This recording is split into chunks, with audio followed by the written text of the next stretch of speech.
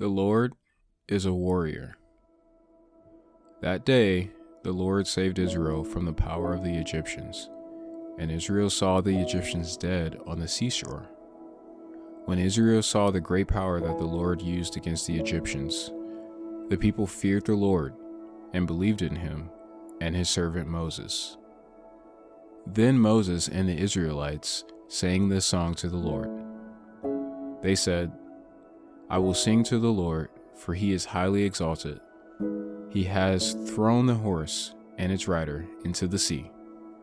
The Lord is my strength and my song. He has become my salvation. This is my God, and I will praise him. My father's God, and I will exalt him. The Lord is a warrior. The Lord is his name. He threw Pharaoh's chariots and his armies into the sea. The elite of his officers were drowned in the Red Sea. Lord, who is like you among the gods?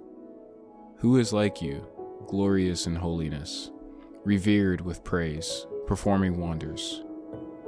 With your faithful love, you lead the people. You have redeemed. You will guide them to your holy dwelling with your strength. The Lord will reign forever." 1 Minute with the Bible is brought to you by the Christian Standard Bible.